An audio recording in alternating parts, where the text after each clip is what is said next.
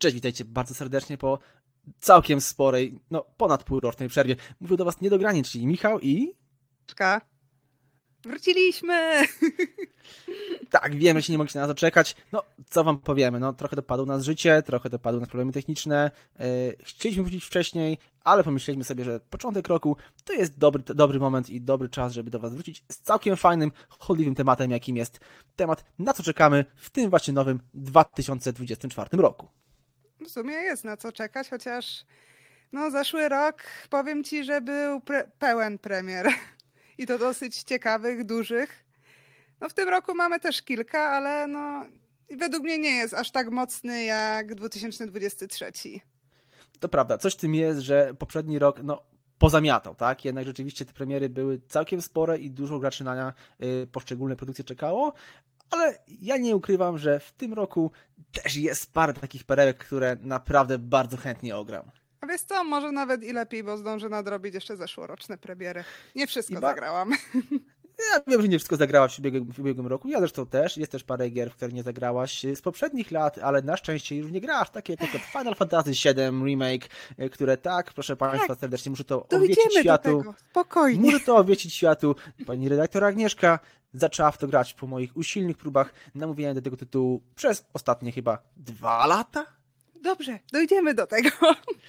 Tak jest, ale jak już jesteśmy na początku, to zacznijmy od początku roku, bo postaraliśmy się ułożyć dla was te gry, które będziemy omawiać, gry, na które czekamy, mniej więcej w kolejności chronologicznej tego, jak będą się pojawiały na rynku. I pierwsza na naszej liście gra, na którą w zasadzie czekamy, jesteśmy nią zainteresowani, jest Prince of Persia Zaginiona Korona. A jesteśmy? Bo powiem ci szczerze, że po gameplayach to tak średnio jestem nastawiona na tą grę. Jeszcze do tego robi to Ubisoft, więc... Znaczy, ja ci powiem tak, ja lubię gry Ubisoftu i lubię tą markę, nie? W sensie Prince of Persia. Wiesz co, jeżeli chodzi o Ubisoft, to wiesz, jakie ja mam podejście, średnie dosyć, bo Assassin's Creed faktycznie uwielbiam, ale do Syndicate. Już myślałem, że się z tobą zgodzę, ale skończyłaś mi zdanie tym do Syndicate i już myślę, że już mi się tutaj polemika włącza. Ale dobra, kontynuuj. Dla mnie Egipt był naprawdę ciekawy jako pierwsza gra otwartego świata, ale za dużo tego wszystkiego jak dla mnie. Ale dobra, nie rozmawiajmy o Ubisoftie, pewnie to też jest materiał na inny podcast zupełnie. Wróćmy do Prince of Persia. Dokładnie tak. Także jeżeli macie ochotę, żebyśmy nagrali dla was podcast o tym, co sądzimy o grach Ubisoftu, które lubimy, które nie i za co, to dajcie nam znać oczywiście. Jeżeli chodzi o Prince of Persia Zaginiona Korona, gra ukaże się 18 stycznia i ukaże się na PC, PS5, Xbox Series X, Switcha, a także całą starą generację konsol, czyli dosyć szeroko. Dokładnie. I tak jak poprzednie odsłony robiły naprawdę dużą furorę, nie wiem, grałeś jakieś poprzednie odsłony? Jasne, że grałem. Już pomijając tego oryginalnego Prince of Persia, który jest starszy niż sam czas, to jednak Piaski Czasu to jest klasyk. Tak, Dusza klasyk. Wojownika to jest w ogóle oj. Uwielbiam tę grę. Ścieżka muzyczna jest fantastyczna, nie? Właściwie ja mam z tym problem, bo ja pamiętam, że grałam, ale nie powiem ci, w które dokładnie odsłony, ale grałam na bank. Powiem ci, że Godsmack, który robił podkład muzyczny do Warrior Within, czyli Dusza Wojownika, jest do tej pory na mojej playliście i robi miazgę. I od tamtego czasu niestety jakby Ubisoft trochę zmienił swoje plany. Chciał wydać remake Piasków Czasu, na co czekało bardzo wielu fanów, ale tymczasem postanowili jakby zmienić te swoje plany, bo jednak ten trailer, który zaprezentowali Piasków Czasu się średnio przyjął w środowisku graczy i wycofali się z tego, jakby dając sobie trochę więcej czasu na dopracowanie tamtego tytułu i pojawiła się Zaginiona Korona. Coś, na co nikt w zasadzie nie czekał, nikt nie wiedział, że powstaje, ale jednak jest. Jakoś powstało. Co to będzie? Zobaczymy, bo premiera jest 18 stycznia, tak jak wspomniałeś. I stylistycznie powiem ci nieco, jak patrzę na gameplaye, nieco odstaje od tych starszych odsłon. Zobaczymy, jak będzie fabularnie. Mam nadzieję, że Ubisoft się tym razem postara i coś z tego będzie ciekawego. Mam nadzieję, że nie będzie to Prince of Persia ze znajdźkami na całej mapie nadzianymi, tak jak to ma Ubisoft w swoim... Wiesz, o co mi chodzi. Tak wiem, w swoim stylu. I myślę, stylu. że tak nie będzie, bo patrząc się po pierwszych trailerach, rzeczywiście jakby gra zapowiada się na troszeczkę inny typ rozgrywki. Jednak po pierwsze w innym położeniu, bo chyba bardziej na 2D, 2,5D stawia z tego, co tak mniej więcej widziałem na tych pierwszych trailerach. No i jednak stawia na grę przygodową akcji, tak? Więc no, zobaczymy. Może nie będzie mrocznie, ale może będzie przynajmniej jakby to wszystko tak dosyć w miarę skondensowane. A jeżeli jesteście ciekawi tej gry i chcielibyście zobaczyć, jak ona wygląda przed premierą, to już 11 stycznia będziecie mogli ograć demo. Chyba na wszystkich platformach, mi się wydaje. Tak, na wszystkich platformach. Jest to jakieś wyjście i myślę, że ja będę jedną z tych osób, które właśnie tą grę wtedy wypróbuje. No ja nie będę próbować. Ja wiem, że ty nie będziesz próbować, ponieważ tutaj Aga do nas mówi, że a może zobaczy, a że może czeka, a prawda jest taka, że redaktor Agnieszka z drugiej strony przygotowuje dla was specjalnie recenzję gry Prince of Persia: Zaginana Korona, którą będziecie mogli przeczytać całkiem niebawem na grapodpada.pl. No niestety nie mogę nic powiedzieć, bo embargo mnie obowiązuje jeszcze. Rozumiemy, szanujemy, także z tego miejsca pozdrawiamy oczywiście całą redakcję grapodpada.pl, a was zapraszamy zainteresowanych właśnie tam, gdzie pojawi się recenzja i opinia redaktora Agnieszki. A jak ci się w ogóle podoba zmiana bohatera? Szczerze mówiąc nie wiem, trochę do tego podchodzę jak pies do jeża, bo jednak przyzwyczaiłem się do klasycznego księcia Persji. Ale kto wie, może mnie urzeknie swoją charyzmą, nie wiem. Kto wie, zobaczymy. Dobra. Kończąc Prince of Persia, przechodzimy do 19 stycznia, dzień później.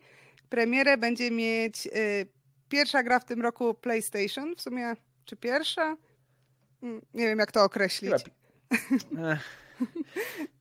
Pierwsza gra rzeczywiście od PlayStation, ale jakby gra, która już na rynku zadebiutowała w poprzedniej edycji, tak? Mówimy oczywiście o The Last of Us 2, tylko w wersji zremasterowanej. Dokładnie. No, The Last of Us miało premierę w 2020 roku. Nie wiem, czy potrzebny jest remaster gry sprzed 4 lat. Dla mnie ogrywałam chyba 2 lata temu tą grę i ona naprawdę dobrze wyglądała. No, ja nie mam się do czego przyczepić w sensie graficznym czy coś. Nie mam się do czego do tej gry przyczepić, no ale no dostaniemy ten remastered i no zobaczymy. Wiesz co, najbardziej jednak interesuje mnie tutaj ten tryb bez powrotu, co zapowiedzieli, bo ma on wprowadzić do świata The Last of Us rozgrywkę w stylu roguelike. Powiem ci, że w sumie tak naprawdę zacząłem się tym interesować dopiero w momencie, kiedy mi sama o tym powiedziałaś, bo gdzieś mi to umknęło, ale być może też z tego faktu, że tak jak powiedziałaś, ta gra jest dosyć świeża, więc jakby kiedy pojawiły się zapowiedzi The Last of Us 2 Remastered, po prostu jakby mój mózg wyłączył się i przestał się interesować dalej tematem, nie? A tymczasem być może rzeczywiście ten tryb coś wniesie nowego do tej gry, więc tak jak mówisz, No może właśnie ja mam takie jest to podejście, powód. że nie, pewnie do samej fabuły nie wrócę, bo jak już kiedyś chyba mówiliśmy nawet o dwójce w jakimś podcaście. Chyba tak. Mówiliśmy chyba w kontekście samego serialu, tak? Tak, nie mam potrzeby teraz ogrywać jeszcze raz fabularnie tej gry, ale ten tryb bez powrotu właśnie interesuje mnie, bo ostatnio dużo ogrywam gier w stylu rogalików. I tutaj twórcy obiecują naprawdę inną rozgrywkę. Mamy zmierzyć się z różnymi grupami przeciwników, ma być krwawo, ma być dynamicznie, a jak wiadomo, jeżeli chodzi o rogaliki, to po każdej śmierci będziemy zaczynać od początku, jednak z zachowaniem zdobytych przedmiotów. Wydaje mi się, że może to coś być na kształt God of War Ragnarok Valhalla, co niedawno wyszło. Coś mi się tak wydaje, że to będzie coś podobnego. W sumie a propos Valhalla, jak już o niej wspomniałaś, to nie tylko God of War Ragnarok tak miał, ale również właśnie Assassin's Creed Valhalla. Oni też chyba wprowadzili w pewnym momencie ten tryb, prawda? Gdzieś tam, jeżeli dobrze pamiętam. Coś takiego zrobili, chyba też się zwiedzało się chyba Helheim albo coś w tym stylu. Nie pamiętam. Nie powiem. Nie ograłam teraz jeszcze Valhalli. Więc nie A to jest wstyd, ale nie będę teraz mówił o rzeczach, których nie pamiętam, bo to trochę po prostu bez sensu. W każdym razie powiedzcie, bo nam się też wydaje, że to jest kolejny ciekawy temat, temat na podcasty. Dajcie znać, czy chcecie, żebyśmy coś nagrali na temat gier, które są remasterowane, bo jednak żyjemy trochę, mam wrażenie, w erze, kiedy ty jakby zamiast tworzyć nowe gry, to bardzo wiele gier się remasteruje bądź remakeuje i czy chcecie, żebyśmy nagrali, czy to jest potrzebne, czy niepotrzebne, albo co jakby jest tym takim głównym powodem, który sprawia, że taki remaster czy remake jest rzeczywiście potrzebny. Także dajcie nam znać. Dajcie znać. Będziemy sobie zbierać tematy na przyszłe podcasty, jeżeli chcecie, żebyśmy wrócili. Tak jest, oczywiście, bo to też od tego zależy. Nie było nas pół roku, może o nas zapomnieliście. Oby nie. Dobrze, to przechodzimy do lutego, bo w sumie styczeń zamknęliśmy. Tak, niby intensywny, mamy 2 gry w styczniu, a styczeń już, przypominamy, trwa. A tymczasem w lutym, już na samym początku lutego, szykują się 2 całkiem konkretne premiery. Pierwszą z nich jest gra z kategorii z uniwersum DC, czyli Suicide Squad Kill the Justice League. Gra, która miała przesuwaną premierę już chyba kilkakrotnie, o ile się nie mylę, a przynajmniej na pewno raz. I gra, Na pewno z 2 razy mi się nawet kojarzy, że jednak była przesuwana. I gra, na którą mam wrażenie dużo osób czekało, ale przestało. Do której grupy ty się zaliczasz? Do tej, które czekali, ale przestali. Po udostępnionym gameplayu. Ale widziałaś teraz ten nowy gameplay, który zrobili po tych zmianach? Czy Właśnie nie widziałam, nie wiem. No nie mogę jakoś się przemóc, żeby obejrzeć ten gameplay. Może zacznijmy od początku. Jest to gra na pewno studia Rocksteady, czyli twórców dosyć sławnej w środowisku gamerskim trylogii Batman Arkham, która się sprzedała fantastycznie i była naprawdę fantastyczną trylogią gier. Ale teraz tym razem zamiast człowiekiem nietoperzem pokierujemy członkami tytułowego Legionu Samobójców, czyli Harlequin, King Sharkiem, Kapitanem Boomerangiem czy Deathshotem. No i to jest właśnie to, co najbardziej mi się podoba w tej grze. Prawda? Czyli jakby staniemy po tej drugiej stronie barykady, będziemy mogli zobaczyć sobie to oczami tych potencjalnie w cudzysłowie złych, z tego względu, że do naszych przeciwników będzie należała Liga Sprawiedliwości. Ale o ile wiem właśnie, że niby będziemy grać tymi antagonistami, ale tak jakby oni stawali się bohaterami, bo w sumie będą walczyć z tymi złymi. No, zauważ, że chyba mamy taki trend w tej chwili i w kinie, i nie tylko, zresztą jak widać w świecie game devu również, że jakby stawia się na tych jakby nie na tyle antagonistów, co robi się z nich antybohaterów, tak? Trochę szkoda, wiesz, bo chciałabym kiedyś zagrać naprawdę w grę, w której głównym bohaterem jest antagonista. No, coś w tym jest. Popatrzcie chociażby na PlayStationowego Spidermana, gdzie mieliśmy, uwaga, spoiler, teraz jak coś, to zasłoncie uszy, jeżeli nie graliście w tę grę, mogę mówić teraz, gdzie możemy pograć sobie na chwilę Venomem, który w tej grze jest potencjalnym antagonistą, ale jeżeli została już zapowiedziana jego solowa gra, to on tam będzie zrobionym antybohaterem. No taka jest prawda, zresztą w kinie zostało z nim zrobione dokładnie to samo. Nie. W każdym razie twórcy podobno poszli po prostu do głowy tej gry, odeszli od pomysłu gry usługi, a fuj. I postawili na coś w rodzaju typowej gry dla solowego gracza, oczywiście z możliwością gry kooperacyjnej. I to jest właśnie ten następny punkt, który mnie najbardziej interesuje, że będzie możliwość z kimś pogrania. Mam nadzieję, że tego nie zepsują, tak jak to było chociażby w przypadku Gotham Knights, który owszem grało mi się całkiem przyjemnie, nie ukrywam i nie bijcie mnie za to. Jednak dostrzegam minusy tej gry, bo widać było, że została stworzona trochę jako gra usługa. Zresztą co położyło tak dosyć skutecznie marvelowskich Avengersów. Właśnie ja też ograłam tak z 2-3 godziny i powiem Ci, że mam takie same odczucie, że jednak tu chyba brakuje jakiejś osoby, z którą bym mogła sobie pobiegać po tym mieście. No bo ta gra jest całkiem fajna, całkiem przyjemna, jeżeli chodzi o ten nawet gameplay, o tą historię, o mechaniki. Jest całkiem spoko, ale powtarzalność różnego rodzaju zadań i jednak granie samodzielnie w tamtej grze trochę doskwiera. No właśnie obawiam się, że ta gra będzie coś podobnego, ale mogę się mylić. Były zamknięte beta testy, niestety ja z nich nie skorzystałam. Więc... Tak, ja też nie. Zobaczymy. Na pewno na premierę się nie skuszę, poczekam na recenzję graczy i zobaczymy. A tak z ciekawości zapytam się, chociaż ja wiem, jaka będzie odpowiedź, ale jak już sięgniesz, to kim będziesz grała? Wiesz co? Chyba King Sharkiem, wiesz? Tym razem postawię to fantastycznie, bardzo się cieszę, będę grał Harlequin, też się nie będziemy kłócić. Serio? Tak. Nie, no Harley Quinn, no kim innym bym mogła ja grać? No i tu będziemy mieć, jakby coś, będziemy mieć konflikt, czy wygrać wspólnie. No, A może ale dobra. będzie można 2 Harley'kami biegać. To by było dziwne, ale kto wie, w sumie Zobaczymy. Harley do normalnej do końca nie należy. Ale w sumie King Shark też może być niegłupi. Ja lubię takich, co wchodzą z pełną parą i rozwalają na hardcore. A Deathshot też może być spoko. W sumie każdy z tych bohaterów może być spoko. Także jak widzicie, nie czekamy specjalnie, ale jednak nas ta gra intryguje, także na tej liście się znalazła, no bo jest to jedna z większych premier tego roku i myślę, że warto przynajmniej byłoby się nią zainteresować, jak ostatecznie wypadnie, zwłaszcza, że studio Rocksteady jest dosyć uznanym studiem, więc I trzeba oby im wyszła chociaż tyle tego oddać. 2 lutego. No nie, z tego co wiem, to oni chyba już zamknęli, chyba ją ozłocili, jeżeli dobrze pamiętam, tak? Także chyba już raczej coś było, zmierza już raczej do sklepów, na półki sklepowe, także myślę, że nie będzie z tym większego problemu. A jeżeli już mówimy o 2 lutym, to jest tego samego dnia wychodzi inna gra, po którą no, raczej prędzej sięgnę niż po Suicide Squad, a za to redaktor Agnieszka będzie się zasłaniała rękami i nogami i nie wiadomo czym jeszcze przed to, żeby po to sięgnąć. Mówię oczywiście o odświeżonej wersji Personie 3, czyli Persona 3 Reload, która wychodzi na PC, PS5, Xbox Series S i X, PS4, Xbox One. I to już właśnie 2 lutego. Jest to kolejna gra z całej serii Persona, serii, którą szczerze powiedziawszy uwielbiam i do której próbuje redaktor Agnieszka namówić już od pewnego czasu, a się broni. Ogrywam Final Fantasy. No nie, to ci trzeba przyznać, brawo, bije ci. I tutaj jestem z ciebie niesamowicie dumny. Łezka dumy spływa po moim policzku leniwie właśnie z lewego oczka.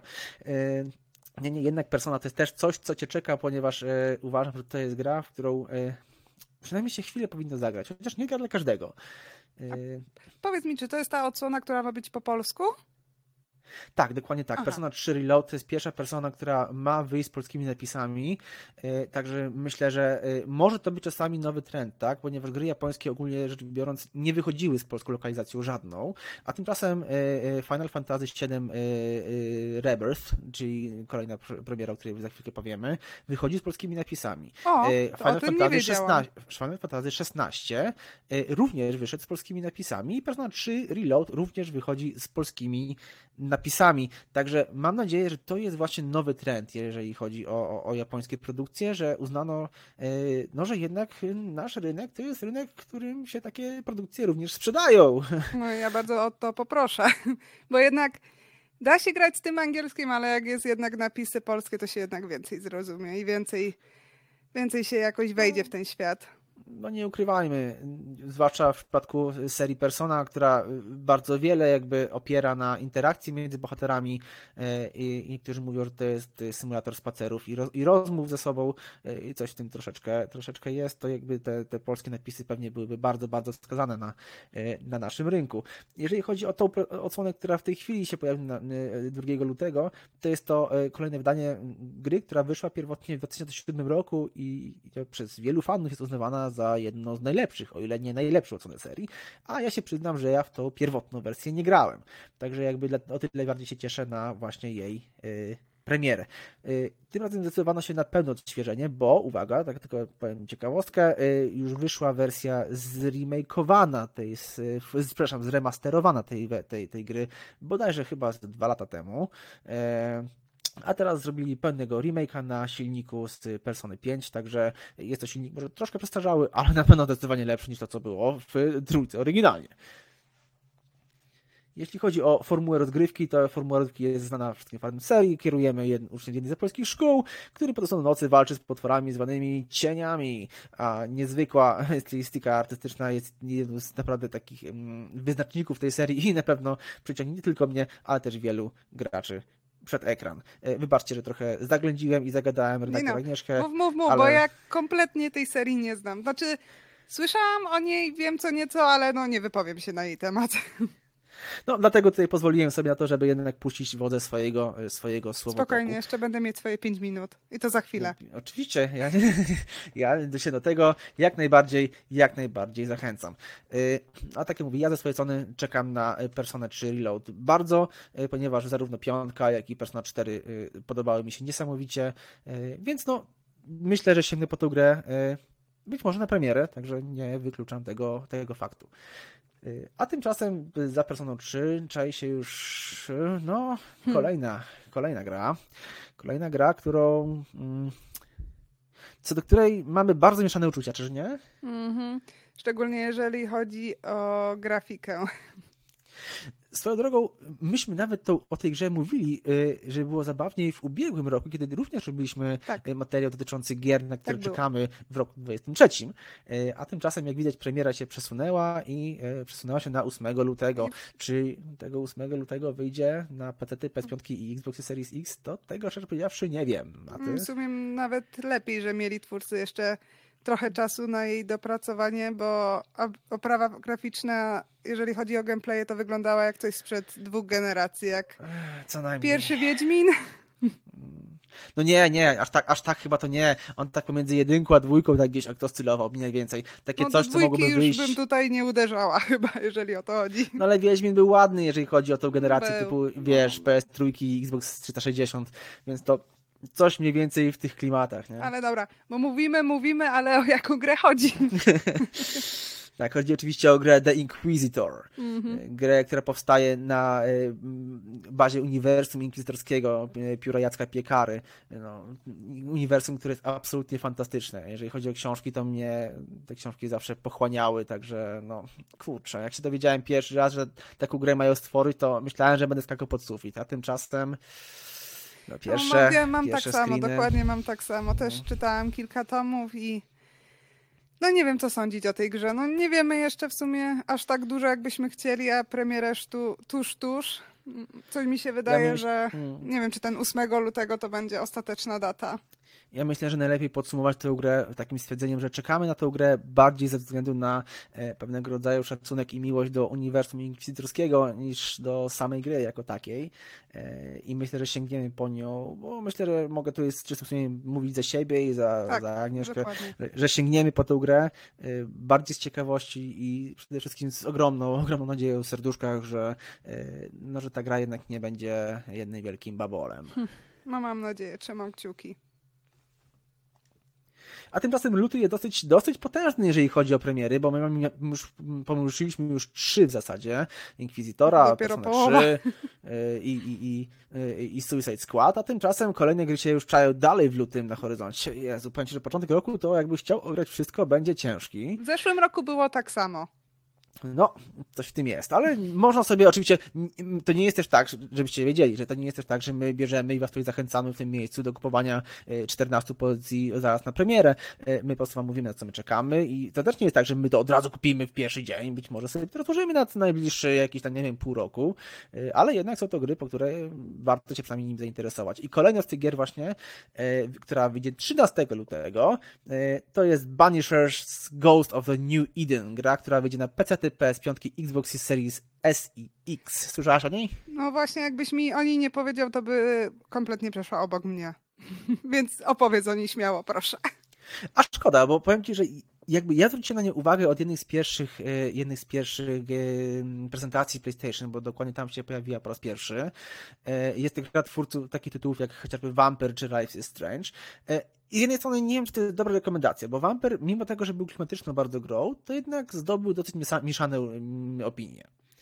Life is Strange również było dosyć utytułowaną grą, no ale również zdobyło w zasadzie mieszane opinie. A powiem ci, że ja akurat bardzo, bardzo lubię Life is Strange 1. No i widzisz, ty lubisz bardzo Life is Strange, a ja znowu trafiłem na ludzi, którzy twierdzą, że ta gra ich zanudziła na śmierć. Ja się nie wypowiem, bo ja akurat nie grałem w Life is Strange, grałem w Vampyra i tutaj mogę powiedzieć, że gra jest bardzo klimatyczna, ale jakby trochę mi w niej brakuje, w sensie zabrakło takiej doróbki, nazwijmy to w ten sposób. Rozumiem. Trochę zabrakło im budżetu, tak mi się wydaje, gdybym miał strzelać. A za to Life is Strange naprawdę się ładnie prezentuje i pod względem graficznym i fabularnym, ale rozumiem, że niektórym może nie odpowiadać w sumie taka rozgrywka. No, dlatego mówię, dosyć mieszane opinie, a tymczasem twórcy przygotowali RPG akcji, w którym wcielamy się w łowcę towarzyszącą mu zjawę, jego ukochaną, żonę, partnerkę, ciężko powiedzieć, w sumie nie wywnioskowałem tego z trailerów, ale też, żebyście wiedzieli, że ja raczej staram się nie oglądać zbyt dużo materiałów. To znaczy, jeżeli coś mi się podoba, jeżeli zaintryguje mnie jakiś tytuł, to jakby nie nasycam się tymi materiałami, nie oglądam każdego trailera, nie czytam każdego newsa. Może to głupie z mojej strony, bo pewnie miałbym większą wiedzę na temat danego tytułu, ale też nie chcę sobie zepsuć wrażeń z ewentualnej rozgrywki, tak? W sumie ja mam tak samo jak ty. Oczywiście obejrzę tę pierwszą zapowiedź, obejrzę gameplay i to wszystko. No właśnie, i to zazwyczaj jakby determinuje mnie w tym, czy chcę podaną produkcję sięgnąć, czy nie. A ten gameplay, który ja widziałem i ta zapowiedź, którą widziałem, jakby utwierdza mnie w tym, że ta opowieść będzie bardzo klimatyczna, a sam pomysł na to, żeby wykorzystać w trakcie gry łowcę i duchowego odpowiednika, może nie jest czymś nowym, ale na pewno jest czymś, co warto podkreślić i to może być naprawdę fajne, jeżeli chodzi o rozgrywkę. Gra miała planowo być wydana w 2023 roku, ale twórcy potrzebowali trochę więcej czasu, żeby wziąć tę grę, dopracować, za co im się to im się chwali, bo nie ukrywajmy, raczej nauczyliśmy się tego, że wolimy poczekać trochę na dany tytuł, niż dostać tytuł niedopracowany. Syndrom cyberpunka. Dobrze, to chyba teraz moja kolej. No niewątpliwie, bo ponieważ wjeżdża już dosłownie dzień po Punisher's Ghost of New Eden, czyli 14 lutego, prosto na walentynki, prosto w twoje serduszko wjeżdża tytuł, na który chyba dosyć mocno czekasz. Oj, czekam, czyli Tomb Raider 1.3 Remastered, czyli odświeżenie 1, 2 i 3, które wyszły w 1996, 97 i 98 roku.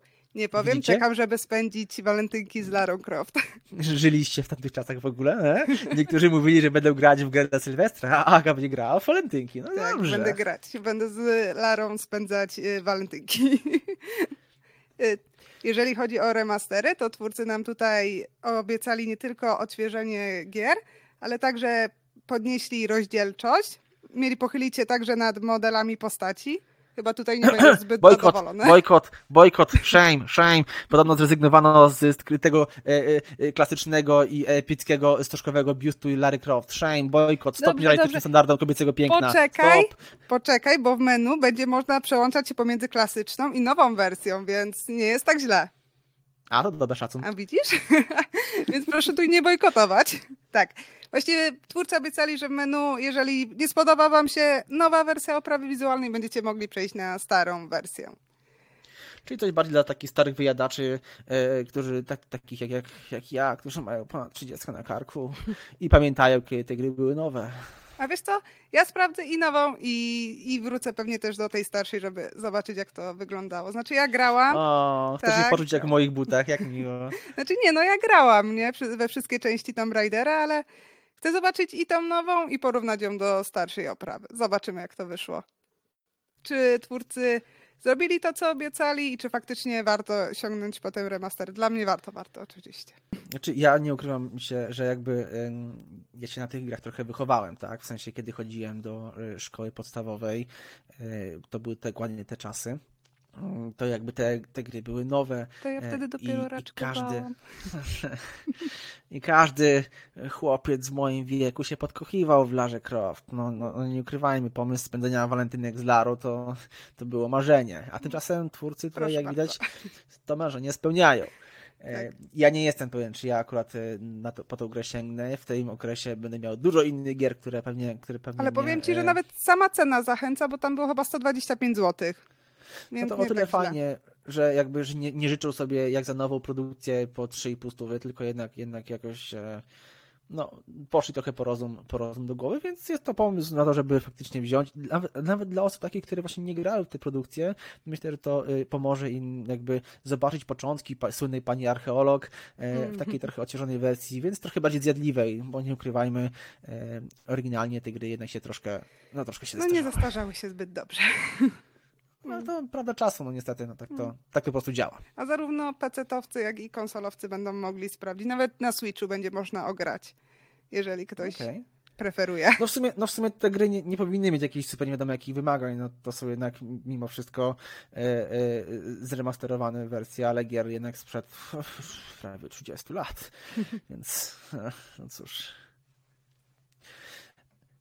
To przechodzimy Czyli co? dalej. Ograłaś Tomb Raidera, wszystkie 3 części, poczułaś się trochę jak ja, poczułaś sobie czyckę na karku, strzelały ci kolana, zapominasz co chcesz powiedzieć, a tak na serio to no wiadomo o co chodzi, tak to jest po 30.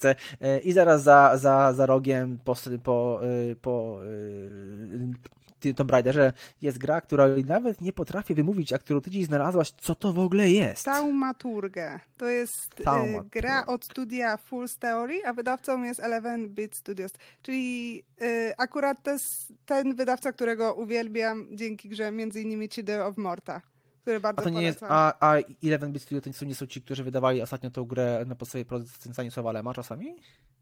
Tak, oni byli wydawcami, tak, dokładnie. Czyli dobrze mi się skojarzyło, okej. Tak. Gra trafi wyłącznie na PC, ale jest już zapowiedziane, że na konsolę nowej generacji może trafić trochę później. Jeżeli zastanawiacie się w ogóle, co to jest za gra, to na Steamie można już sprawdzić demo. A ja powiem tylko tyle, że to jest gra osadzona w Polsce w 1905 roku w Warszawie, kiedy to polska ludność żyje pod ciężarem jarzma caratu. Ty to powiem ci, przepraszam, że ci wejdę słowo, ale tak. To takich gier to raczej nie ma zbyt wiele. Nie ma właśnie. Nie ma. Okej, dobra. Dlatego tym bardziej mnie zainteresowała ta gra. Będziemy sterować Wiktorem Szulskim, który włada tajemniczą taumaturgią, będącą mistyczną mocą przekazywaną z pokolenia na pokolenie. To stąd ten tytuł. Dobra, okej. Tak. Taumaturgia. Tak, dobra. Właśnie tutaj to. Jest to związane właśnie z tytułem ta mistyczna moc. W stolicy Polski pojawi się zagrożenie i tylko oczywiście nasz główny bohater będzie mógł w stanie pokonać to zagrożenie. I tyle w sumie, co wiemy o tej grze. To powiem ci, że w sumie nie słyszałem o tej grze do tej pory nigdy. A szczerze powiedziawszy, trochę mnie to zaintrygowało, bo jednak tak jak powiedziałem, tak niewiele gier się po pierwsze toczy na ziemiach polskich, po drugie, zwłaszcza w tym okresie, czyli początku XX wieku, nie poruszają tego tematu, a to jest coś takiego, co rzeczywiście myślę, że warto przynajmniej sprawdzić. A jeżeli, tak jak mówisz, można na Steamie sprawdzić sobie demo, to jest moment, w którym ja sobie biorę i zapisuję tutaj obok, żeby to sobie wklejkać w Steama. Także jeżeli was również zaintrygowała ta produkcja, to was serdecznie zapraszamy do sprawdzenia. Graczy, którzy lubują się w fabularnych CRPG-ach z turową walką. To właśnie może do nich najbardziej trafić. Zobaczymy. Mówię, ja jestem zaintrygowany, także ja chętnie sobie tą grę wypróbuję. A tymczasem po taumaturgii wiedzie gra, która zrobi mi cały rok. Oj. Gra, na którą czekam od dobrych paru lat. Kilka razy wspomniałeś. Grę, o której parę razy wspomniałem i grę, do której namówiłem tutaj moją współmówczynię, redaktor Agnieszkę. Także mówię oczywiście o Final Fantasy VII Rebirth, czyli kontynuacji odświeżonej wersji 7 części Final Fantasy. Tak, to brzmi super zawile, ale prawda jest taka, że ta gra, przynajmniej pierwsza jej odsłona, czyli Final Fantasy VII Remake, była cudowna, absolutnie fantastyczna. Wychodzi 29 lutego, mówimy oczywiście o kontynuacji i wychodzi jedynie na PlayStation 5. Jest to gra, na którą naprawdę najbardziej czekam w tym roku kalendarzowym i nieważne, co mi innego tutaj wypuszczą. 29 lutego dla mnie rok będzie absolutnie spełniony. Jest to bezpośrednia kontynuacja poprzedniej części i tutaj, tak jak wspomniałem wcześniej, naprawdę staram się oglądać jak najmniej zapowiedzi. Dlatego, że Final Fantasy VII Remake był cudowny, przede wszystkim pod kątem bohaterów, pod kątem intrygującej historii, więc jakby każdy najmniejszy szczegół, każdy najmniejszy spoiler może mi tą rozgrywkę zepsuć, a tego bardzo, bardzo, bardzo nie chcę, tak? Ja to już w ogóle nie oglądam, bo nie chcę sobie zaspoilerować Final Fantasy VII Remake, które właśnie ogrywam. Dokładnie tak, a jak z racji tego, że to jest bezpośrednia kontynuacja, no to jednak o taki spoiler pewnie raczej łatwo. Wiesz co, najbardziej właśnie zaskoczyłeś mnie informacją, że mają być polskie napisy. To mnie najbardziej zaskoczyło, bo nie słyszałam o tym. Gdzieś do tej informacji dotarłem, także tak mi się wydaje, że oni chyba wtedy mówili, że 16 zapoczątkowała ten trend w finalach, tak? Czyli następna, która wychodzi, czyli ten Rebirth też je powinien posiadać. Nie łapcie mnie za słowo, być może gdzieś przeczytałem niesprawdzoną informację, ale na pewno ją przed swoimi oczkami miałem. Mam nadzieję, Także... że to jednak jest prawdziwa informacja. Jeżeli twórcy zaimplementowali polski język w 16, to w zasadzie, dlaczego mieliby tego nie robić w 7? Chociaż one w zasadzie były w produkcji mniej więcej w tym samym czasie, więc może w jednej zdecydowali się na polski język, w drugiej nie wiem. Oby jednak było tak rzeczywiście, że ten język polski tam trafi, a nawet gdyby nie, to ja i tak wam bardzo serdecznie tę grę polecam, bo zarówno tą, która wyjdzie 29 lutego, jak i jej poprzedniczkę, czyli Final Fantasy VII Remake, bo to są naprawdę absolutnie cudowne gry o niesamowitej oprawie wizualno-dźwiękowej, z fantastycznymi bohaterami i intrygującą historią, więc w tej odsłonie nie spodziewałem się niczego innego. Po 11 rozdziałach mogę w sumie to potwierdzić. Także podsumuję to 3 prostymi słowami. Dejcie mnie to! Dobra. I przechodzimy do w sumie już marca, bo na luty już chyba wyczerpaliśmy wszystkie gry. Oj, zmęczyliśmy się tym lutym, zmęczyliśmy się. A i tak pewnie będziemy w marcu dalej ogrywać Final Fantasy i Tomb Raider. Na pewno. Pewnie tak, chociaż jak 29 lutego zarwę nockę. Bierz urlop. Dobra. 20 marca wychodzi jedna, powiem ci w sumie, że z głośniejszych zapowiedzi zeszłego roku. Oczywiście też z przeniesioną datą premiery. Chodzi oczywiście o Alone in the Dark. Słyszałeś o tej grze oczywiście, nie? Coś było, of course. Tak. Miało swoje demo, w sumie nie demo, prequel. Jest do sprawdzenia zarówno na PC, jak i nowej generacji, bo tam ma trafić ten tytuł. Można nadal to sprawdzić. Powiem ci, że osobiście nie sprawdzałam. Nie wiem, czemu jeszcze nie sprawdziłam tej gry, ale na pewno sprawdzę ten prequel. Najbardziej w tej grze zaintrygowało mnie to, że będzie tam David Harbour z Stranger Things. Więc... Okej, dobra. Tak. Kultowy szeryf. Tak, dokładnie. I tu też będzie się wcielał, w sumie tu będzie się w detektywa wcielał, który będzie pomagał. Nie zmienił za bardzo roli, powiem ci. No chyba wiesz co, on się najlepiej czuje w takich rolach. Może. No. Tutaj będzie pomagał w poszukiwaniach zaginionego ojca, Emily Hartwood, w którą wcieli się Judy Comer z Obsesja Evie i Free Guy. Okej, czekaj, Figa ja oglądałem. A dobra, już wiem. Dobra, już wiem, która. Wiem, dobra. Oboje przybędą do dworu, który niegdyś robił za dom dla obłąkanych i tam też będą, oczywiście jak to w takich grach, poznawać jego historię i snuć się po salach i korytarzach posiadłości, a po drodze będą walczyć z różnymi potworami. Dobra, to brzmi creepy, więc trochę, tak, więc to trochę ma być się creepy, lekko bo bojam. będzie to gra akcji utrzymana w klimacie horroru psychologicznego, w sumie taki survival horror. No i teraz już wiem, że się bojam. Tak, ale powiem ci, że nawet ciekawie się zapowiada, wiesz co? I w ogóle ta gra, właśnie niedawno to przeczytałam, bo w ogóle nie znałam tej serii, a jest to reboot kultowego cyklu zapoczątkowanego w 1992 roku, więc aż wstyd, że nawet nie znałam tego tytułu. Zobaczymy. Z tego, co mi wiadomo, to za fabułę będzie odpowiadał Michael Hedberg, czyli autor takich scenariuszy do gier jak sama czy seria Amnezja.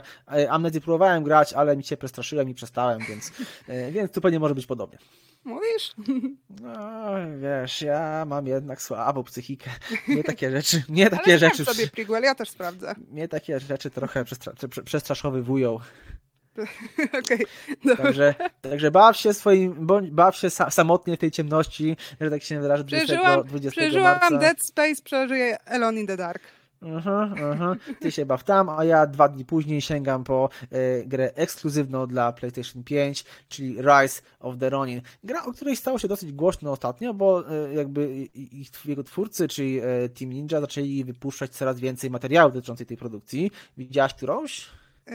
Rise of the Ronin? Chyba widziałam na którychś gotach. Tak mi się wydaje. Jest na pewno, bo już parę takich zapowiedzi było. Było również na ostatnich Games Awards i jego zapowiedź, jeżeli się nie mylę. Jest to gra, tak jak wspomniałem, produkcji studia Team Ninja, czyli twórców oryginalnie Dead or Alive. Akcja gry obsadzona jest w XIX-wiecznej Japonii w trakcie okresu Bakumatsu. A wcielimy się w Ronina, samotnego wojownika bez pana, który może sam decydować o swoim losie, jak to Ronin ma w swoim zwyczaju. A twórcą tej gry jakby nie jest to ta tematyka japońska, ponieważ już daje się poznać z jak najlepszej strony, wypuszczając w ostatnich latach 2 części gry Nioh, takie Souls-like'i w klimatach japońskich, właśnie, które bardzo mocno bazowały na mitologii i kulturze państwa kwitnącej wiśni. Także myślę, że mają tutaj coś do pokazania. 2 części Nioh były naprawdę całkiem fajnie przyjęte. Nie wiem, grałaś w którąś? Nie. No to jak? Nioh jest całkiem porządna. Z czego w 2 można grać w 2 osoby, także jak coś, to się polecam. Ja próbowałem się tam bawić, ale rzeczywiście w pewnym momencie mnie trochę pozamiatało, ale to jest gra, do której pewnie chętnie wrócę, bo lubię takie Souls-like'owe klimaty. Ale tym razem twórcy podobno chcą się skupić troszeczkę mocniej na wiernym odtworzeniu Japonii z tamtego okresu, niż właśnie na to taką fantastyczną, mityczną stroną produkcji, jak to było w przypadku Nioh. Może wyjść fajnie, po pierwszych gameplayach wygląda naprawdę całkiem spoko, także jeśli nie widziałaś i nie widzieliście wy również, to ja was serdecznie zachęcam, ponieważ jest to gra, na której warto się przyjrzeć i myślę, na którą warto czekać. Także Mam wrażenie, że nie będzie to trochę jak Ghost of Tsushima? Troszkę tak i po nie? pierwszych zapowiedziach można się rzeczywiście tym bardzo mocno jakby tutaj nawet pomylić, na co patrzymy, nie? ale myślę, że jest taka troszeczkę mroczniejsza w swoich klimatach od Ghosta. Ghost był jednak taki dosyć przyjemny i ładny, kolorowy i lightowy. Tutaj jednak wydaje mi się w pierwszych zapowiedziach dosyć mrocznie. No zobaczymy. Mnie to ciekawi, może też rzeczywiście Ghost of Tsushima zapoczątkował pewnego rodzaju trend takiej fascynacji Japonią w grach, no bo mieliśmy Ghost of Tsushima, mieliśmy Nioh 2, teraz będzie właśnie wychodził Rise of the Ronin, no a już gdzieś tam na pewnym odległym horyzoncie majaczy Assassin's Creed Project Red, tak, czyli który się będzie działo w Japonii, czyli Assassin's Creed, czyli taki Ghost of Tsushima tylko od Ubisoftu, o którego fani Ubisoft prosili od lat, a musiała najpierw wyjść Ghost of Tsushima, żeby Ubisoft takie coś zrobił. No ale to whatever. Powiem ci, że nawet mnie zainteresowałeś tą grą. No widzisz, czyli coś w tym jest. Chyba skończyliśmy już te potwierdzone daty premier. Nie, jeszcze jest jedna gra, która ma potwierdzone te premiery. Gra, która wychodzi 20 sierpnia. I taka data jest póki co potwierdzona. I tutaj również pozwolę sobie parę słów nakreślić. Mówię o Black Myth Wukong. Gra, która wychodzi na PC, PS5 i Xbox Series X i S. Coś mi się kojarzy ten tytuł. No chyba właśnie, też z słyszałaś o niej? Tak, no chyba właśnie. na Gotach był prezentowany. Dalej zostajemy w azjatyckich klimatach, tylko tym razem przechodzimy z Japonii do Chin. Bo jest to trzecioosobowa gra akcji z elementami RPG wyprodukowana właśnie przez chińską firmę Game Science. Akcja została osadzona w mrocznym świecie fantasy inspirowanym mitologią Chin, czyli państwa środka. A przedstawiona w grze historia bazuje na XVI-wiecznej powieści Wędrówka na zachód autorstwa Wuchenga. Czy Wuchengena? Jakoś tak. Coś w tym stylu. Ciekawie. Wcielam się w niej w małpiego króla, wybrańca, który wyrusza w niebezpieczną podróż, aby odkryć prawdę kryjącą się za pewną niesamowitą legendą. Jakby opis dosyć taki enigmatyczny, tak. Ale zobaczymy, co za nim stoi. Niektórzy, patrząc się na gameplaye, stwierdzili, że to może być potencjalny Souls-like. No jednak widzimy tam takie charakterystyczne starcia z wielkimi bossami, jeżeli sobie odpalić jakiś gameplay, ale twórcy sugerują, że jednak to będzie po prostu wymagająca gra akcji, że nie będzie tych elementów typowo Soulsowych. No, zobaczymy, tak? W sensie nie każda gra wymagająca faktycznie musi być Souls-like'em, taka jest prawda. Wiesz co, przywodzi mi, jak po tym opisie, trochę tą grę, co ostatnio graliśmy. Pamiętasz? Wild Hearts. Tak, dokładnie. Troszkę tak, tylko Wild Hearts była bardziej grą usługą w sumie, taką dosyć otwartą, a tutaj jednak jest podobno bardzo mocno postawiona na na historię. A no widzisz. No zobaczymy. No, Poza tym, zobaczymy. pod względem graficznym gra wygląda przepięknie, także odpalcie sobie jakiś gameplay, zobaczcie sobie, jak to wygląda, bo naprawdę wizualnie potrafi pozamiatać. To tyle, jeżeli chodzi o Black Myth Wukong, polecajka i czekanko bardzo. Tak, mamy jeszcze kilka gierek, które będą w 2024 roku, ale nie mają jeszcze potwierdzonej daty premiery i o nich raczej krótko już, nie? Tak, myślę, że nie ma co się rozwodzić na temat gier, które jakby nie są potwierdzone, chociaż nie ukrywajmy, że trochę liczymy, że się jednak w tym roku jednak pojawią, tak? To pierwszą grą, która niby jest zapowiedziana na czerwiec, jest Frostpunk 2, na którą ci powiem, bardzo czekam.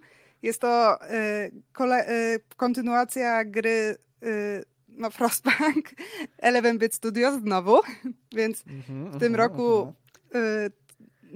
wydają dwie głośne gry. Dwie w tym roku i jednak ta gra z końca ubiegłego roku Invictable, tak?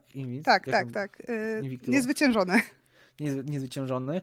Jednak też trochę rynkiem zaczęsła, bo się okazała całkiem fajną, konkretną produkcją. Także widzę, 11-bit Studios są na fali. I bardzo dobrze. Więcej polskich gier.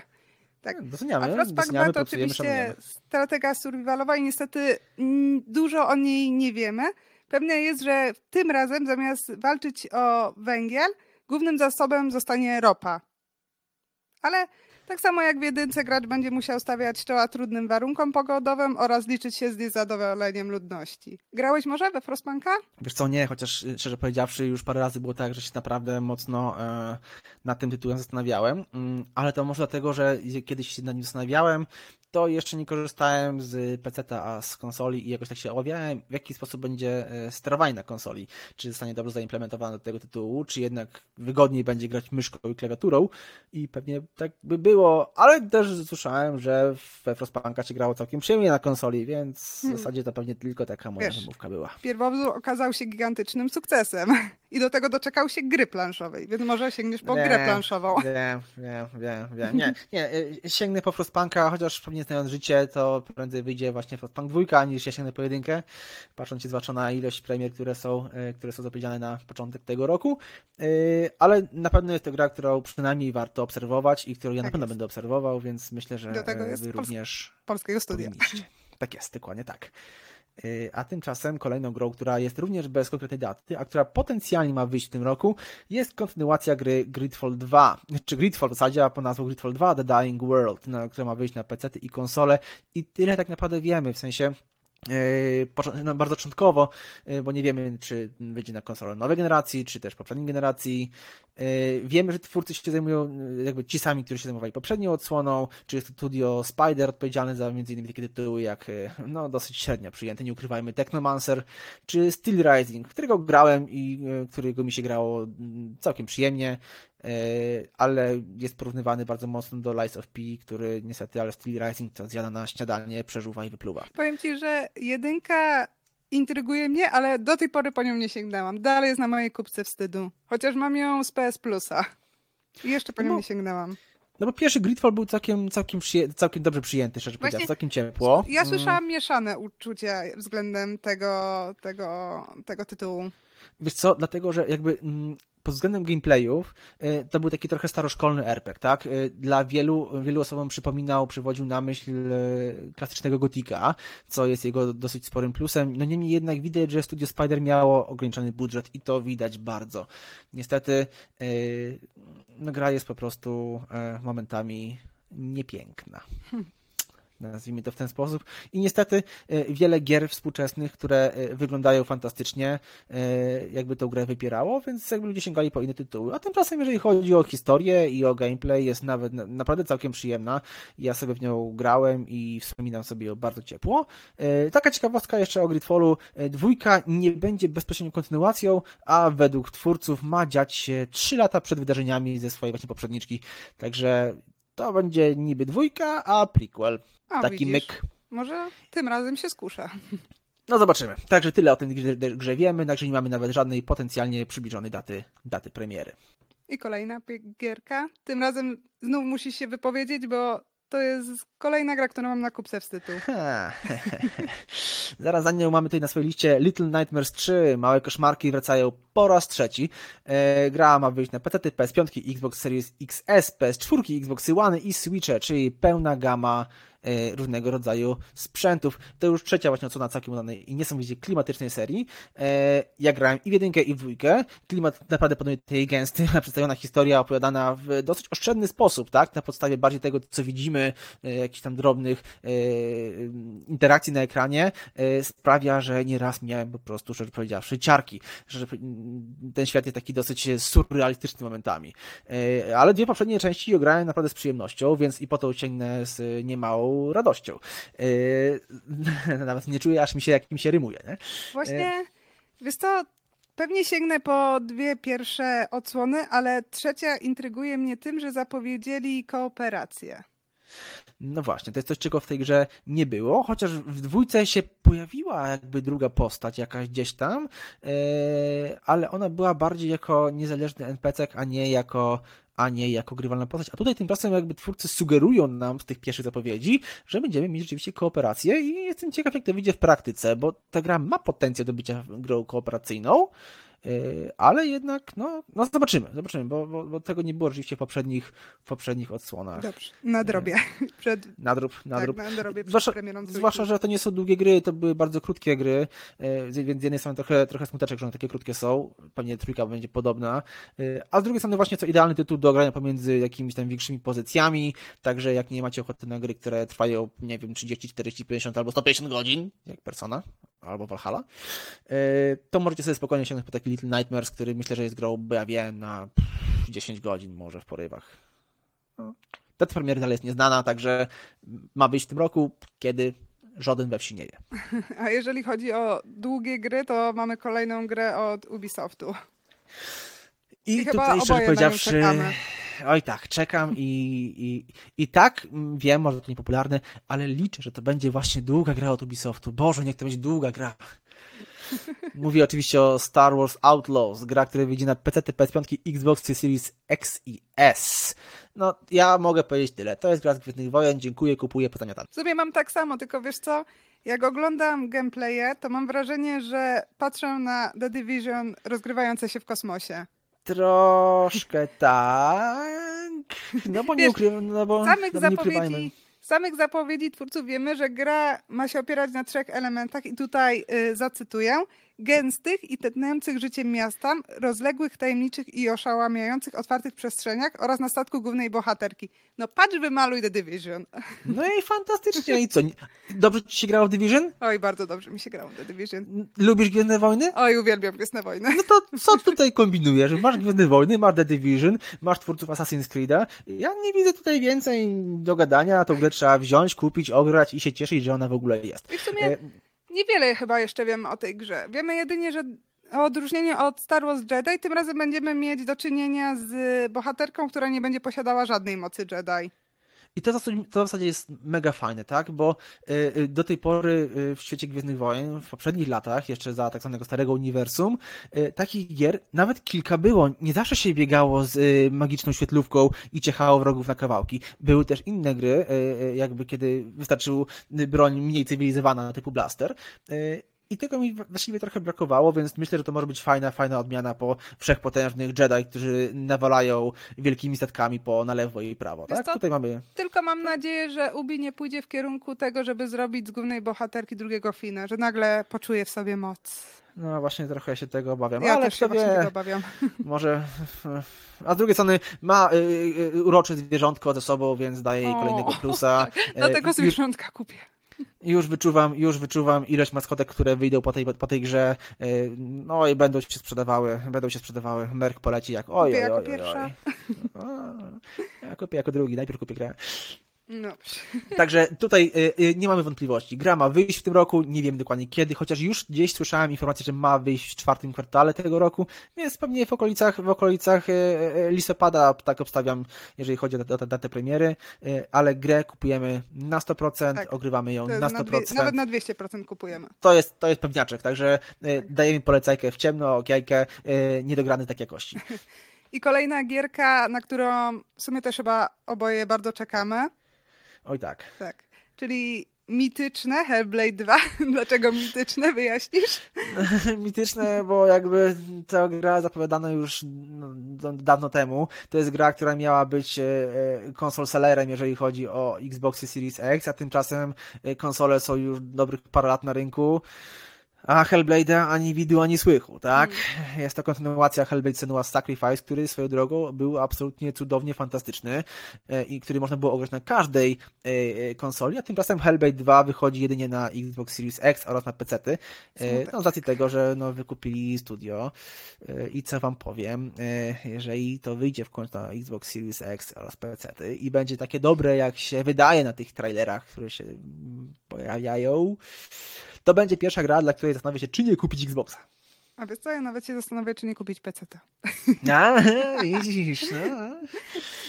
Dobra, powiesz co tym razem czeka naszą Senuę? Senua ma wyruszyć w podróż na Islandię w czasach wikingów, co już dla mnie jest absolutnym tytuł sellerem. Ja kupuję w ciemno, a bohaterka stanie do walki z ciemnością wewnątrz siebie oraz bardziej realnymi potworami gnębiącymi niewinnych ludzi, ale tym Czyli to razem samo co nie w jedynce, sama. no będzie się mierzyć zarówno z potworami w swojej głowie, jak i na zewnątrz. Tak, bo to w sumie warto wspomnieć, Hellblade Senua's Sacrifice, czyli pierwsza odsłona, była grą absolutnie fantastyczną w swoim stylu, jakby w swojej prostocie. To była krótka gra, która miała bardzo prosty gameplay, ale wyróżniała się tym, że nasza bohaterka cierpiała na schizofrenię, jeśli dobrze pamiętam. Tak. I to jaką naprawdę schizy można było mieć ogrywając tą grę na przykład na słuchawkach, bo tak też twórcy polecali, słysząc te wszystkie głosy. Tak. Oj. Oj, ciarki przechodziły. Ciarki przechodziły, naprawdę, także Senua's Sacrifice to fantastyczna gra. Nie spodziewałem się niczego innego po Hellblade 2, czyli kontynuacji. Oprócz tego, że ma być jeszcze ładniej. Jeszcze bardziej realistycznie. Tak. Twórcy podobno mówili o tym, że przekraczają granice realizmu w tej grze, że nie będziemy w stanie odróżnić tej gry od rzeczywistości, od filmu. No zobaczymy, mają ambitne plany, ale niech ją w końcu wypuszczą. No, nie mamy konkretnej daty premiery, ale ma być w tym roku, więc trzymamy kciuki. No właśnie. Ja zakończę już pomału, bo już tam jakieś widzę na horyzoncie jakieś 3 tytułki, bardziej 2 w sumie, jakby już przed samym końcem. Zakończę tytułem, na który ja chyba jeszcze czekam, a który nie ma podanej daty premiery, ale raczej premiera jest w tym roku potwierdzona. To jest gra Stellar Blade, która będzie na PC i PS5 jako ekskluzyw. Miało to wyjść również na Xboxy, ale nie wychodzi. Sorry, memory. I znowu tytuł, o którym tylko ty słyszałeś. Kiedyś powiedziałaś mi, że ja grywam w dziwne gry, i to jest tylko potwierdzenie. Jest. Jeżeli słyszeliście o grze takiej jak Nier Automata, nie? A to słyszałam, ale, słyszałam. Mam nawet na kupce wstydu. No widzisz, ale o God of War na pewno słyszeliście, a właśnie tymi 2 tytułami, czyli Nier Automata i God of War się twórcy inspirowali tworząc grę Stellar Blade, a przynajmniej tak twierdzą. Ja o grze usłyszałem mniej więcej jakiś rok temu na jednym z pokazów PlayStation i od tamtego czasu mam ją na swoim gamingowym radarze. W tamtych czasach prezentowano ją jeszcze jako dosyć enigmatyczny twór o nazwie Project Eve. Stellar Blade to ma być gra akcji z widokiem trzecioosobowym, w którym wcielamy się w Eve, z Projectu Eve, wojowniczkę walczącą z potworami w postapokaliptycznym świecie. Twórcą Stellar Blade jest południowo-koreańskie studio Shift Up, dla którego jest to pierwszy taki ogromny, ambitny projekt, co nie ukrywam, budzi trochę moje obawy, nie? Ale z drugiej strony nie ma co skręcać takich produkcji na starcie. Może akurat staną na wysokości zadania i dostaniemy naprawdę fajny produkt. Tym bardziej, że Stellar Blade na prezentowanych trailerach wygląda naprawdę obłędnie. Naprawdę obłędnie, nie? A wysokiej jakości grafika utrzymana w mangowej stylistyce, a lubię taką, robi tutaj robotę. Także jeżeli nie widzieliście, a pewnie nie widzieliście, a być może ten tytuł po prostu poszedł bez echa u was, to sięgnijcie po Stellar Blade, a przynajmniej po trailer Stellar Blade'a, bo myślę, że warto się tą grą zainteresować. Może troszeczkę namieszać. Powiem ci, że mnie zaintrygowałeś, więc na pewno zobaczę gameplay. Sprawdź, jest nastawione mocno akcyjnie. Tam jeszcze chyba widziałem, że gdzieś niektórzy coś wspominali, że o inspiracji Devil May Cry'em. Zobaczymy. Ma być właśnie intensywnie, ma być pięknie wizualnie. No i to widać na trailerach i ja się tego trzymam, że tak zostanie do premiery. Okej. I w sumie kończąc już nasz wywód, mamy jeszcze 2 gry na liście życzeń. O nich już wspominaliśmy w sumie chyba rok temu. ale nadal jest na naszej liście życzeń, które miały wyjść w tym roku i nie wiadomo w sumie co z nimi.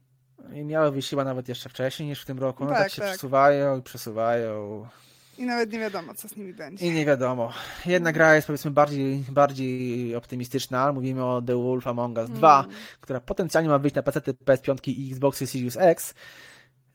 O ten tytuł się trochę obawiamy, no nie ukrywajmy tego. Jest to kontynuacja, no przynajmniej w moim odczuciu, nie wiem jak twoim, ale jedna z najlepszych gier, jeżeli chodzi o studio Telltale. Tu się muszę zgodzić, chociaż jeszcze mi konkuruje z pierwszym sezonem The Walking Dead. Tak, ja nie mówię, że oni mają złe gry, oni byli naprawdę fajne tytuły, ale The Wolf Among Us ta gra mnie też zaskoczyła pozytywnie. I jej kontynuacja tej gry, czyli nasz The Wolf Among Us 2 przechodziła prawdziwą drogę przez mękę. Tam się zmieniało studio, zmieniali się deweloperzy i dalej przechodzi. Ostatni trailer dostaliśmy we wrześniu 2022 roku, czyli już jakby trochę temu. I od tego czasu o grze jest po prostu dosyć cicho. Podobno ma się ukazać w tym roku, ale... W sumie niedawno nawet o niej wspominali, ale też niestety negatywnym tego słowa znaczeniu. No miała się ukazać w ubiegłym roku, jednak podobno przesunęli ją, żeby móc nad nią popracować. Z jednej strony to optymistycznie, bo to znaczy się, że ktoś na nią pracuje, nie? Przynajmniej jedna osoba. A zobaczymy, jak to będzie wyglądało rzeczywiście w przyszłości. I kończąc już na sam koniec, to wspomnę tylko o jednej grze, która raczej jest na liście moich pobożnych życzeń i marzeń sennych niż prawdziwie gier, na które czekam. Mówię o Knights of the Old Republic Remake, grze, która została zapowiedziana już parę lat temu i o której świat zapomniał i zginęła w mrokach game devu. Jeszcze do dzisiaj pamiętam, jak teaser wywołał mnie ciarki. To prawda. Także to jest trochę marzenie ściętej głowy. Ja wiem, że ta gra się nie pojawi w tym roku, ale tak tylko chciałem zaznaczyć, że kurde, no czekam na nią. No po prostu czekam. No ja też czekam, ale no nie wiadomo co z tą grą. Także to jest właśnie nasza lista gier, na które czekamy w tym roku 2024. Przynajmniej mówimy o tytułach, które już zostały potwierdzone, które gdzieś tam się na horyzoncie pojawiły, bo być może, jasne, jak zauważyliście, druga połowa roku nie jest u nas wypełniona, tak naprawdę myśmy skończyli takie konkretne tytuły na gdzieś w kwietniu, marcu. Także tak naprawdę nie wiadomo, co dla nas szykują deweloperzy w połowie roku i mam nadzieję, że nas również zaskoczą fajnymi, ciekawymi produkcjami. Nawet jeżeli nie, to i tak tych produkcji jest trochę, jak widzicie, już ponad godzinę żeśmy się na temat tych tytułów rozgadali. Także my czekamy na wiele tych tytułów. Mam nadzieję też, że wy czekaliście na kolejny odcinek naszego podcastu i że mimo wszystko po tej dosyć długiej przerwie chętnie nas znowu posłuchacie i będziecie chcieli słuchać nadal, ponieważ z tego miejsca obiecujemy, że postaramy się już na stałe wrócić na antenę i będziemy dla was takie materiały nagrywać. Jak już słyszeliście, nawet w tym odcinku mamy przynajmniej dwa tematy, które gdzieś tam moglibyśmy wykorzystać. Jeśli wy macie jakieś pomysły na to, o czym byśmy mogli porozmawiać, nie krępujcie się. Komentarze na YouTubie, jeżeli tam właśnie nas słuchacie, są dla was i tu możecie jakby swoje pomysły na nasze nowe tematy wziąć i wypisać. A przypominam, że ciągle mamy gdzieś tam jeden temat, który jeszcze był z ubiegłego roku, czyli pytania, które do nas zadawali, nam zadawali. One gdzieś tam są, one nie przepadły w mrokach niepamięci, więc obiecujemy, że wrócimy do tego tematu i jeżeli to się sprawdzi, jeżeli się wam a wydaje mi się, że się wam podobało, to bo dostaliśmy całkiem sporo fajnych pytań, to może do takiej formy również wrócimy. A jeżeli słuchacie nas na Spotify, to możecie nas znaleźć też na Instagramie i tam nam napisać, co byście chcieli od nas jeszcze usłyszeć. Dokładnie tak. Także z naszej strony dziękujemy, jeżeli nas słuchacie, dziękujemy, jeżeli na nas czekaliście, dziękujemy za dzisiejszy odcinek, jeżeli dotrwaliście do tego miejsca. No i co? Mam nadzieję, że do usłyszenia wkrótce. Trzymajcie się. Wszystkiego dobrego. Cześć. Do usłyszenia.